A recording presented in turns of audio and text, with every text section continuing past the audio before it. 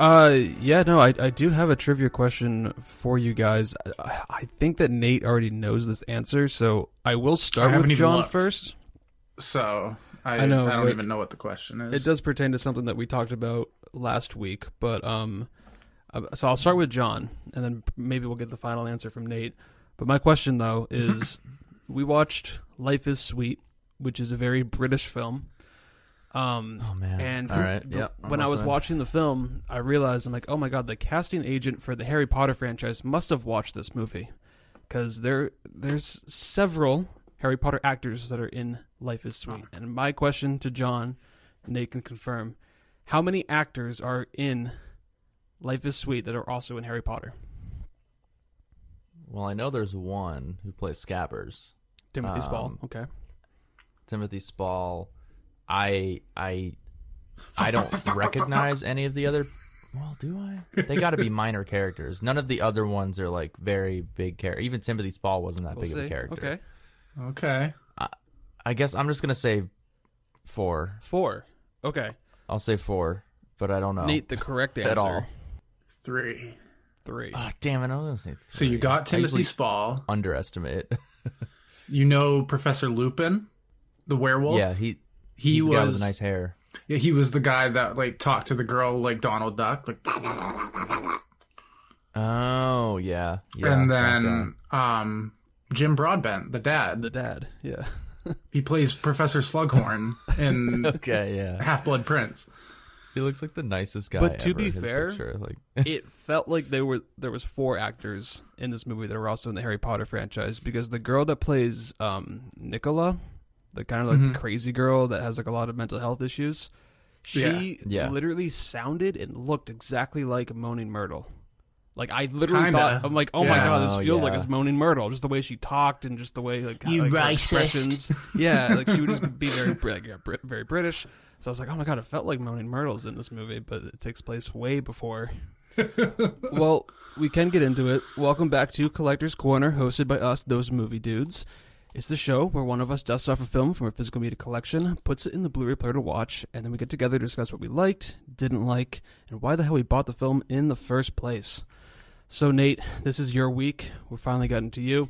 You picked the Criterion edition of Life is Sweet. Plain and simple, I think I can speak for John here. This is a movie that I had never heard about until you picked it, until you selected the film for us to vote on. I mean, John, is that correct? Have you heard of this film, Life is Sweet? I've shopped at Life is Good. Okay, so yeah, no. And that's probably there the closest. We go. That's all we needed. That's all we needed. Yeah, okay. Yep, continue. Go ahead, Nate. So, yeah. You can take over from here. Nate, give us a little bit of your history with this film. What made you pick this up on Criterion, and why did you pick it for us to watch? Well, of course, it seems like every film I pick just happens to be from the Criterion Collection, just because it's got all the special features, beautiful packaging and whatnot. But I'm really interested in the Criterion Closet videos that you can find on the Criterion Channel YouTube channel, where they do closet videos with a bunch of auteurs and actors and stuff like that. And actually, the woman, I don't remember how to pronounce her name. It's like Desiree Hakvana or something like that. She directed the Miss Education of Cameron Post. She Chloe Grace Moretz? Yep. No. Well, yes, but no. But the director of that, she has a closet video. She was also in Creep 2. And she talked about this movie just being her favorite Mike Leigh film. Very British. It talked about bulimia. And those weren't like specific reasons why, but just the way that she talked about this movie and being very lifelike and honest and realistic, but also really quirky. It just sounded interesting. But I want to say the main thing that got me to this, which a lot of collectors might feel the same way I do, I just saw the cover when I was in the sale one time. And it's simple because it's just got that crappy hitched mobile food trailer vehicle. thing. The food trailer. And I just looked at it, and for some reason I was like, I feel like I'm really gonna like this movie just based on like the cover and the back. So I can see that. I can see you picking that movie up and just looking at the cover, the very simplistic food truck trailer, and just going, I don't know what it is, but this movie has got it. And you just go, yeah, I don't know what it is. Yeah, but I was about to reference that. Home, I need some put it in the sunglasses. Yeah. I need some sunglasses Need to some just put on it. sunglasses. Like, Yeah, exactly. yeah, okay. but so, nope, that's it. Nate's a big impulse buy like kind of dude. Like, Blind I mean, buy, today too. was what, the flash sale for Criterion Collection, right? So I can imagine if you had the funds, you'd go on there and buy like 6 or 7 movies. Well, after we do this podcast, I have one in mind that I'm going to get for this 24-hour flash sale because it will officially help me complete my decades in my 2022 Criterion Challenge. Okay. Wow. Yeah. What is that? I don't know what that is. So I don't remember the guy's name, and I'll look him up so the next podcast I can shout him out. But he's a guy on Instagram that proposed this Criterion Challenge for the year, and he did 52 different categories, one for each week of the year. And it starts with the first category is a movie from the year you were born. And it goes from 1920 to 2010s.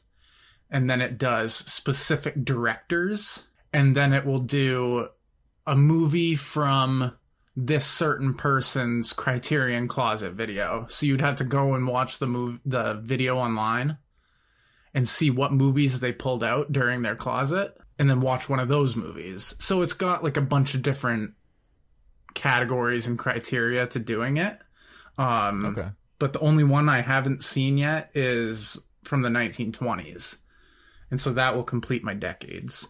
Well, that's dedication right there, I would say. And I guess it could get expensive if you end up buying all these movies. Oh, too. God, no. Like, there's only a handful that I've watched so far that I would consider purchasing.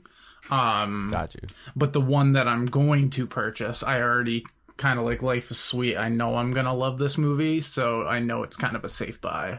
All right. Well, Yeah. speaking of Life is Sweet, if you've never heard of this film came out in 1990. Is written and directed by Mike Lee. Is that how you say his name? Because I read it as that's Lee. correct. But okay, Yep. Mike Lee. It stars Jim Broadbent, Allison Steadman, and Timothy Spall. Has a 7.4 on IMDb, a 93 on Rotten Tomatoes, 3.9 on Letterboxd. And essentially, what I came to discover about this movie is there's not much of a plot. It's just kind of a slice of life, kind of this look at this British family. But it's a shop assistant, her cook husband, and their twin daughters ponder their lives over a few weeks in a working class suburb north of London. So that's pretty much it with the movie. It's just a slice of life, taking a look at this family from Britain and just kind of following their days over the course of a couple weeks. And Family drama. yeah, Nate's thing. Family drama. no failed somehow, marriages. some though. way. No failed marriages here. Actually, No, if quite anything, a very strong marriage. Exactly. Very strong. Very open. Very funny. Drama stems from the children, or one child, I would say, is definitely the base of the drama in this family, and a spoon. So this was that's true. The spoon. I Yeah. love that be careful freaking with that. spoon. Put it on the wall. So like, this was the first time John and I had even heard of this film, and it's the first time we watched it. But Nate, you watched this a couple of years ago for the first time, because this was your second time watching it, right? Yeah, this would be my second. But like I've watched clips and read stuff about it, so like I'm not unfamiliar with it. Just haven't watched it a whole ton of times. So what did you think when you first checked it out? It stood up to the expectations. It was very quirky, which was kind of hard to get used to because I'm not so used to like just this quick wit with a thick British accent, and some of the humor is just a little bit different, a little more probably crass and vulgar, like the way like Timothy Spall's character acts towards the end and how Wendy handles it. Like the personalities that fill out the cast just are magnetic. They're just all polar opposites, and they all have these weird things about them that just, like, the dad gets sucked into just giving his friend money for stuff. Daughter's bulimic. The other sister is going away. Like, there's so many different working parts that just make this family very bizarre. but almost super realistic in a way. Like, I could see this family living down the street just yelling at each other going, I've had it up to here with a lot of ya. Like, Yeah. oh, okay. Oh, shit. Yeah, really- she's pissed. It really did feel like an actual family, and we were just kind of like looking through the window into their little house and just kind of watching them exist. Yeah, that's what it felt like, because once, I don't know, maybe like halfway through the movie, once I realized, I'm like, oh, there really isn't a plot here. They're really just living their life, existing, kind of just doing their best to make some money. And then, yeah, the dad kept on getting like conned by his friend who's like always trying to sell him something, no matter what it is, and he always like falls for it.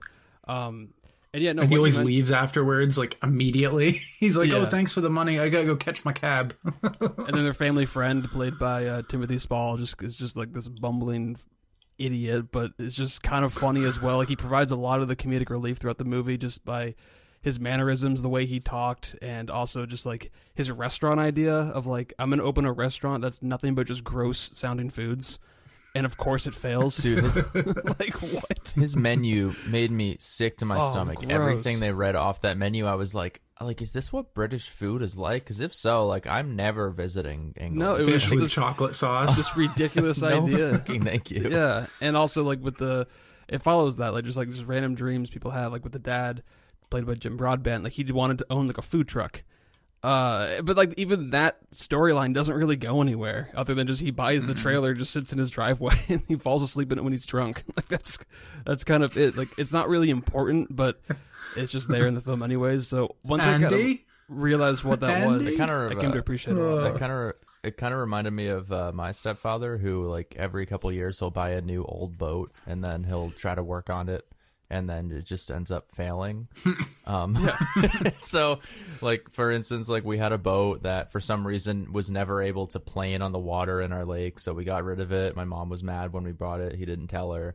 And then another time he bought a boat, and like, he doesn't really have any boating like expertise, so it got beached in the harbor one time. Like, he always loses his sunglasses on the boat. Okay, so you get to relate. It has like nothing that to do with movie the a boat. lot, Just he loses. Yeah, so This is a movie. now that I think of it, like, there's a lot of similarities, even with these crazy British And people. like, even Life in the is beginning sweet, too, Maine. when yeah.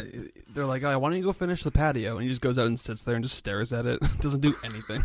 But like, yeah, he just like has all these like ideas and like things on his to-do list, but he just won't get it done. And I can relate to that for sure. But He has those two dog statues, and the guy's like, oh, what you doing today, Andy? And he's like, ruff, ruff, ruff, ruff. I'm just like, this guy's a professor at Hogwarts? Like, what kind of qualifications are that? Jim Broadbent to me has always been an actor. I mean, if you just go to his IMDb page and you take a look at his photo, I mean, you guys can feel free to do this right now. You just take a look at his photo on IMDb. Like, he just is like the most huggable looking actor I think I have ever seen in my life. Like, I literally just want to run up to him, give him like the nicest, biggest bear hug possible. I think that mainly stems from his little scene in Cloud Atlas when he was like in the bathroom and the thugs are after him and they like run in and shove a plunger on his head. And I just felt so bad for him. So since then, I've always just like wanted to hug Jim Broadbent. But it was weird seeing him look so young, like with like just, you know, he has black hair, he's got like the beard and everything. But his character was pretty entertaining, I gotta say, just because like, I don't know, Probably my favorite character personally. He had like just typical dad stuff where he's just kind of clumsy and like not the most handy dude. So I mean, I can relate to that. Like, every other character was just like a little bit harder for me to relate to, like the daughters and Timothy Spall's character. The mom was kind of mean at times, but then also she was stern when she needed to be to her family, because they needed to fucking hear it. Goddamn, that daughter really needed to get it thrown at her sometimes, because she was just out of control. She's probably the strongest performance out of all of them, because she has to go from the mom. She has to go from happy, loving family to having to deal with her drunk husband who doesn't have money, keeps bringing shit home, and then these two daughters that are polar opposites of one another. Yeah. Twins, right? They're meant to be twins in the film? Yeah. When the mother finally lays it into Nicola, the daughter that's having all these issues, it was a great scene. Yeah, by far the best performance, and it just rang true. It's just like, yeah, like the mom just wants the daughter to be happy. Doesn't care what she does with her life. Just be happy. Do something that will bring you happiness, because whatever you're doing now is just like ridiculous. And that was a great message to hear, obviously. But the performance from Alison Steadman was by far the strongest here, because she did go from being kind of like a very bubbly kind of personality to also, like when she needs to get serious and lay down the line, like she will. And it was by far like the strongest performance. The performance, that was my favorite scene in the movie. Me too. I think it was the most real scene, where everything else is a little bit bubbly, quirky, I guess. Like, this one is the most serious, like, down-to-earth, genuine scene, where it's like the mother is finally like, hey, Nicola, like, you need to admit that you need help. Like, something's fucking wrong with you, and like we're here to help you, you know? Yeah. And like even after that, she was like, I don't need help. I really can't do the crazy British accent, but I just got so mad at her in that scene. Like, listen to your damn mother.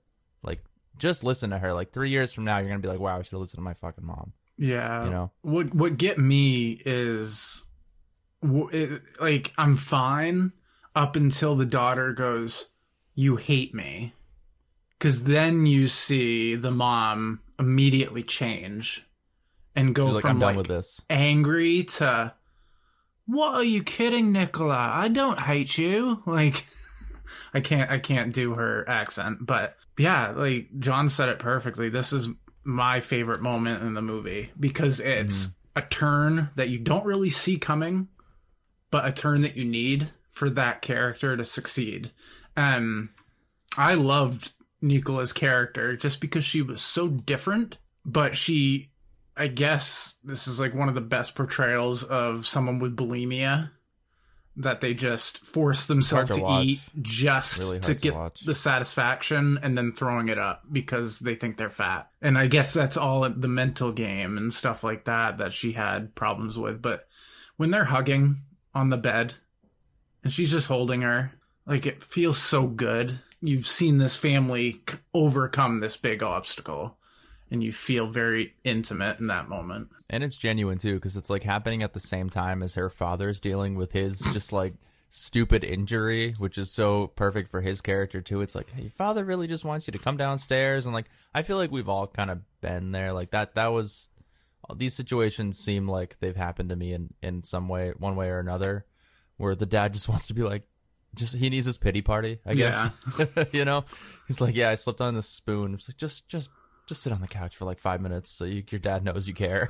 You know? Woe is me. So that was nice. He was such a wuss about it. He's just like, don't pick my foot up.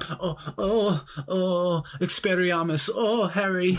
Like, you just the way, I hate to rip on, I'm not trying to rip on my stepfather, but he does this thing where on Mondays, my mom sometimes she'll call me about it. She did like last week, and she'll be like, yeah, John woke up and he had this little bit of a cough, so we called out of work.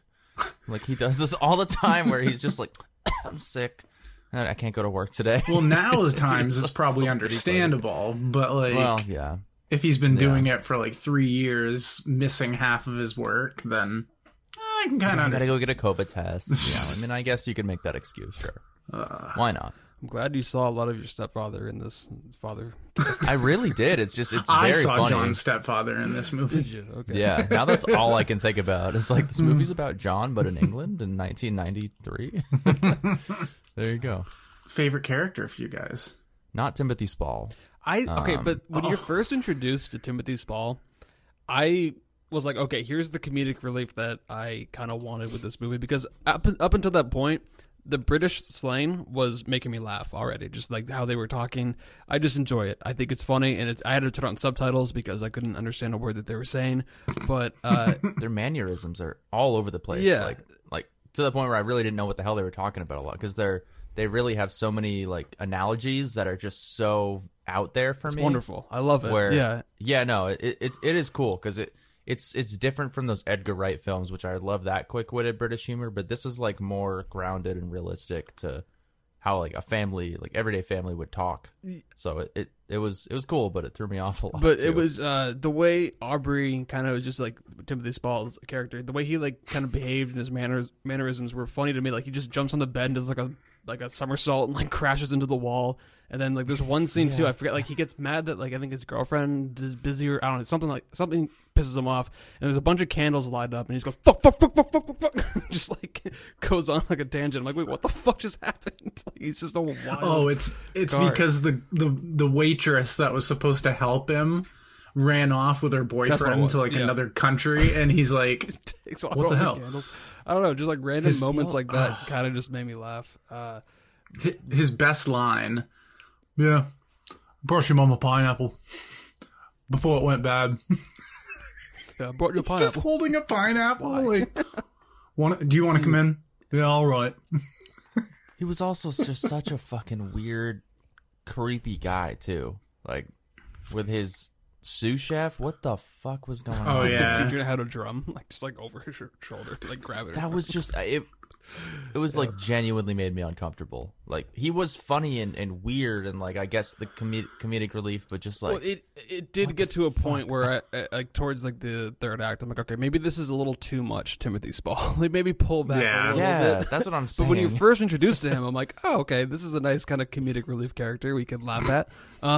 But then it kind of becomes excessive, especially when the wife goes and works for the restaurant and then he just gets drunk and but it was kind of fun to watch his restaurant crash and burn, where he just gets belligerently drunk and is in the streets yelling at people walking by.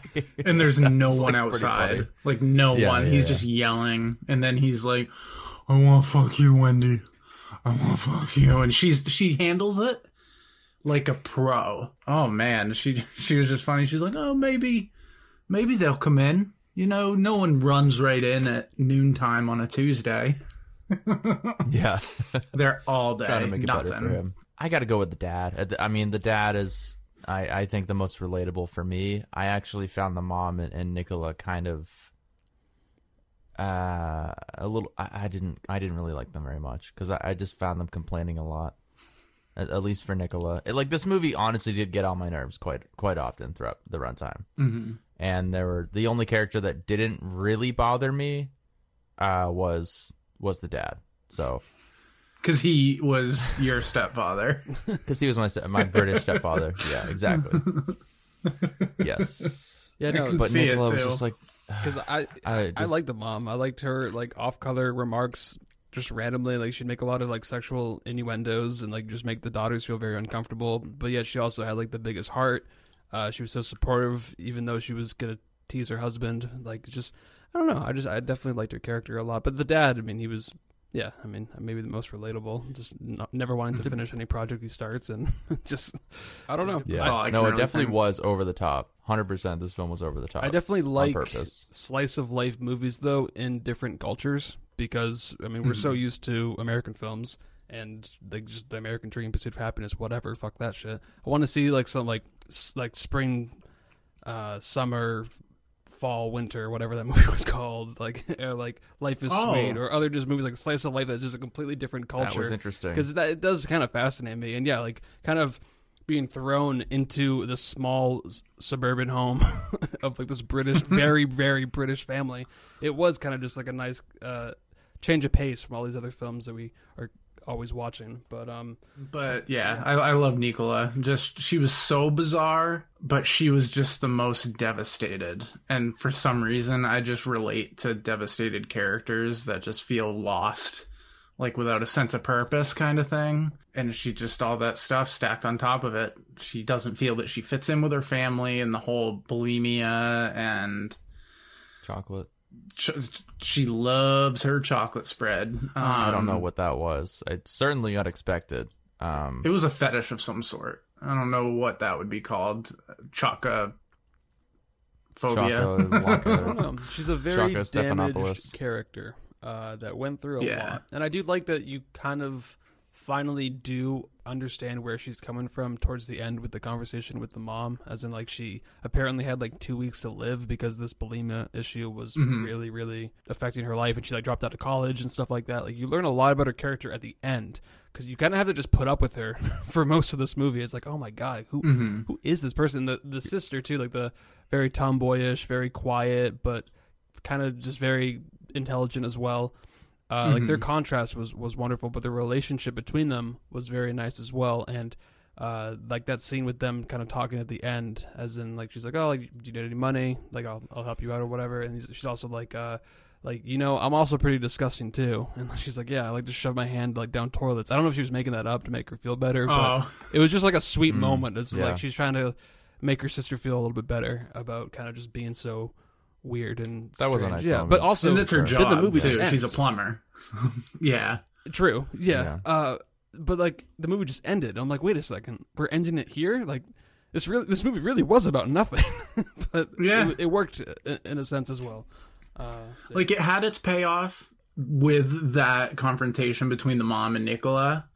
So I guess that was kind of its climactic point of the movie. Yeah. Because hers was the story that really had the most stakes to it. Like, yes, she could die from this. Everybody else was like, trying to get by. Gonna lose a little bit of money. Like, I mean, trying to start a restaurant, but like hers was the only one that had like genuine stakes to it. Like consequences. I'm glad that they kind of, like really harsh consequences if she didn't get a handle on this shit. So I'm glad that the final two scenes were like not only the best scenes and probably the best for like camaraderie, like family coming together with the sisters and then the mother, but and even in the scene with the dad, like they finally like give him the time of day, the attention he needs. Like the last act was like a good wrap up for this little story. Yeah, you know.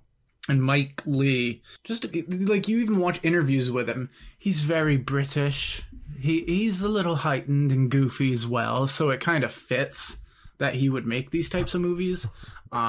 This is the only one I've seen of his, but there's many more in the Criterion Collection, which I'm sure I'll pick up at some point. Well, because the only thing that I had seen from Mike Lee, like I haven't seen, this is the first time I've seen a film by him, but all of his other films look like they're these like big like wig and costume period pieces that I would never watch in a million years, like Mr. Turner, Peterloo, there's a Vera Drake. I don't know. It's all of these movies that look so like period piece where I'm just like, oof, I don't know if I can do that. But this movie was not like that at all.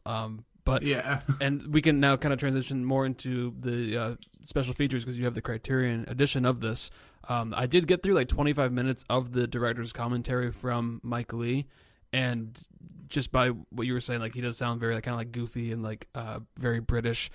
The way he talks during the commentary, you would think it's like Richard Attenborough doing like a nature documentary, but he's talking about his own film. It was so weird and like kind of off-putting, but I really liked it. Because like the first, I think 2 minutes of the commentary, it's like in the movie, the mother is teaching this like dance class with kids. And he's like, hey everybody, my name is Mike Lee, and I'm not doing the British accent, but we're talking about my film Life is Sweet. This movie is about, from alphabetical order, and he goes through A through Z on like different like adjectives, like what this movie's about. In alphabetical order, and amongst other things, Life is Sweet is about accordions, affection, alcohol, alienation, anorexia, baby wear, ballet, baths, bird cages, birth, boys, bullshit, candles, capitalism. And he does it for 2 to 3 minutes straight. And he's like, I'm like, what the fuck? My God. And I guess I heard a rumor that towards the end of the commentary, he, like when the credits are about to roll, he's like, hey, and that is, like thanks everyone for listening to my commentary of Life is Sweet. This is my least favorite film of my films. Thank you. Good night. Just like, what? Okay. Really? That's what he says. I might have to look at that later and just be like, what? But so this has like what else does this have for the special features? Because I know you did go through them. So it did you guys know that did you guys know that the girl who played the actress who played Nicola was in Chicken Run? Yep, Babs. Oh, was she the chicken? She was Babs. She was one of the chickens, so now you know. Babs. Good. Is Babs one of the chickens? Yes. I'm glad she got work.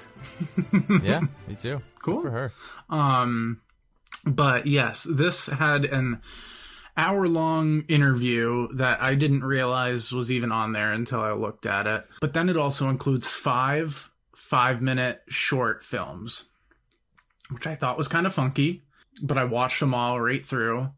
And it's just basic little stories about people from England. A couple try to have a baby. 2 friends meet up and one friend won't shut up and the other guy's trying to leave. A bunch of little it's only a 5-minute short, so they're not super impressive, but you could see little seeds spread out for stories that Mike Leigh could have made into a feature film. It was really interesting seeing what he could do. Wait, with a 5-minute skit. Missed this. Was he making these short films as like a companion piece to Life is Sweet, or was this kind of just separate? No. And they just included it on this Blu-ray because it's Mike Leigh? I believe they were originally supposed to be made for like an anthology type TV show where it would just be a bunch of shorts. Yeah, okay. Yeah. Directed for the proposed television series 5-minute films. Okay. And I know they were only 5 minutes, but they were actually pretty well done. Like, there was a story you could see kind of working itself together with the 5 minutes. But it was cool to see. It allowed me to break my OCD. I wasn't pausing it every 3 minutes. I was just like, okay, I got 5 minutes. Like, this is easy. So, kind of makes me wish every movie was 5 minutes, but we can't get that lucky. Get a lot of movies out of the way. Yeah, no, I think that was really it that it had. It had the 5 shorts, the commentary, and then the hour-long interview with the London Film Theatre. So I will say also, because I watched this on the Criterion Channel, which is the streaming site for Criterion movies. And I was watching this, and the transfer on the Criterion Channel, just streaming-wise, was actually really good. Like, it looked like a film that maybe could have been in, like, mid-2000s, but I was actually kind of surprised, because usually, like, when we first had the Criterion Channel, I think we subscribed to it when it first launched, like, April of 2019 or something like that. And the quality wasn't there. I mean, it was like 720p. I mean, they're old movies. It's like movies from all across the world. So transfers aren't always the best, but I mean, it's been a couple of years now, and I know this is one that they had like the full Criterion edition on the Criterion Channel website.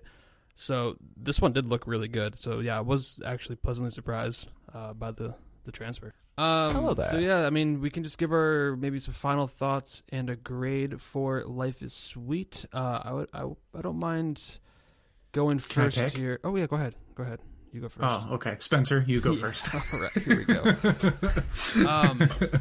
I will say this was a movie that took me a couple of sittings to get through, mainly because I kept putting it on late at night and I was falling asleep. So I think I rewatched the first half of this movie twice before I finally got all the way through. But once I did that, it was a movie that I appreciated more. Yeah. Like the more I thought about it, as I was watching it, I wasn't necessarily like riveted, but I wasn't bored either. Like, I was definitely into the movie and was curious to see what exactly it was. Once I realized that it was just kind of a slice of life, I got to kind of just relax a little bit and kind of just look at the performances, like the British culture, and I got to kind of be more absorbed into that aspect of the film, which I came to appreciate a lot more, like I said. So I am going to go...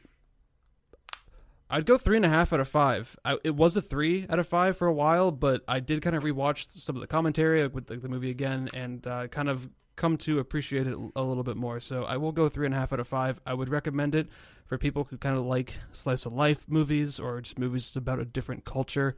It's interesting enough and it has great performances. So benefit of the doubt. It was good. All right, Mr. Mainstream Boy. This movie didn't come out in 2021, so what did you think about it? It's definitely like Spencer actually hit the nail on the head here. It took me a few sittings to get through because I didn't know what I was getting into with this film, so it did throw me off when it just kind of started out with these over-the-top English characters just kind of complaining about everything, like Nicola and stuff, just being kind of a total brat. So it did take me a little while to get into, especially with Timothy Spall's character just being like the weirdest dude I've ever seen on screen. But like there is a lot to like here. It does end up being kind of a coming to age story for especially Nicola the younger, the daughter, and then the dad. Obviously, like we all know from this whole podcast, I really like the dad. And I think anybody who watches this movie will probably find a character to latch onto. There's a lot of real life grounded elements here that are done well in this kind of family drama. It's not really for me. I didn't love it, but it was kind of cool to kind of be like a fly on the wall and watch this family clash and come together again and just I don't know. It was interesting to take in. So It's fresh for me. I'm going to give it a 3 out of 5. Probably not anything I would consider revisiting anytime soon. That's as nice as I can be. It's like a 5 out of 5 for Nate coming up here. Let's see. It's not a 5 out of 5, John, but for me, it's a 4.5 out of 5. But it's definitely one of those movies that grows on me with each watch. I kind of like it a little bit more. I get more comfortable in the situations and just enjoy the goofiness and just how over the top it was. It makes me want to go to England because I want to just go eat that food. Just go to that restaurant. Go to that junkyard where they found this thing. Go to the pub. Go to the duplex. See what's going on. Like, I really, really dug this movie. Even though it's not for everybody, like you said, John, it wasn't your cup of tea, per se. Not my cup of tea, particularly, but, like, I think it could appeal to some people. Okay, now... Okay, now You're taking a fucking piss. Okay, I feel now we have to do the rest of this podcast with a British accent. But yeah, I suppose so. Yeah, it was 4.5 out of 5 for me. I wouldn't particularly eat the meals that Timothy Spall had ready, like the duck and the chocolate sauce. Yeah, or the pan-fried cock-based sauce, prawn quiche, king prawn, and jam sauce. Do you have any of those chilled brains? Grilled trotter with eggs over easy. You ever had lamb tongue, doll? You ever had lamb tongue? Maybe some black pudding and combat soup, broiled bacon, and... I'm just reading off fucking IMDb. And on top of that, I brought your mom a pineapple. Why not? All right, yeah, no. Sweet. Life is Sweet. You can stream that on the Criterion channel if you have that subscription, or you can pick up the Criterion Blu-ray if you want to. It is an acquired taste, I will say.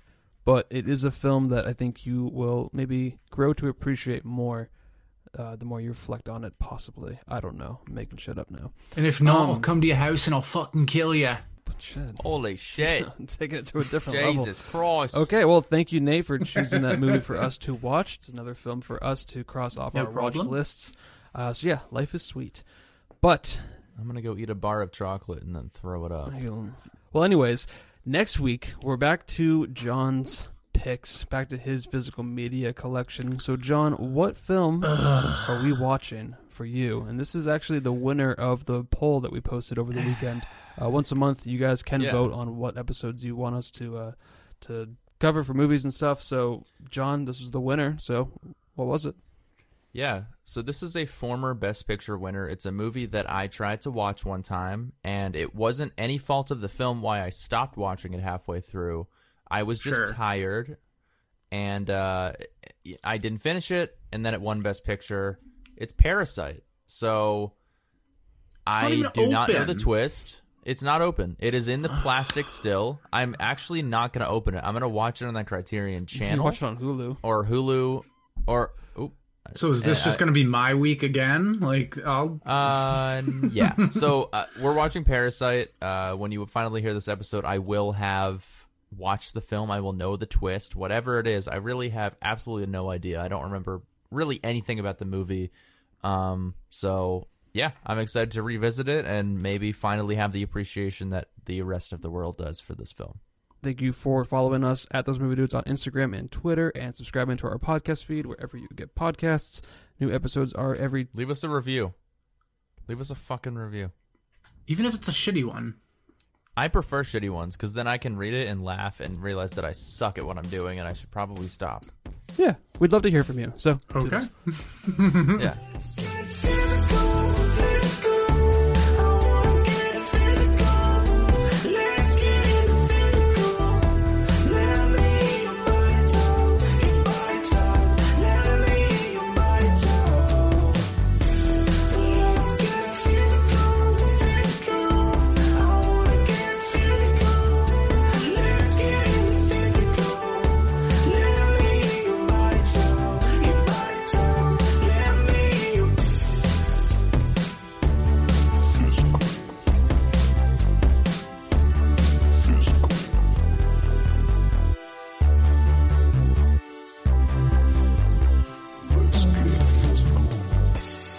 I brought your mom a pineapple. Figured I'd do it before it went bad.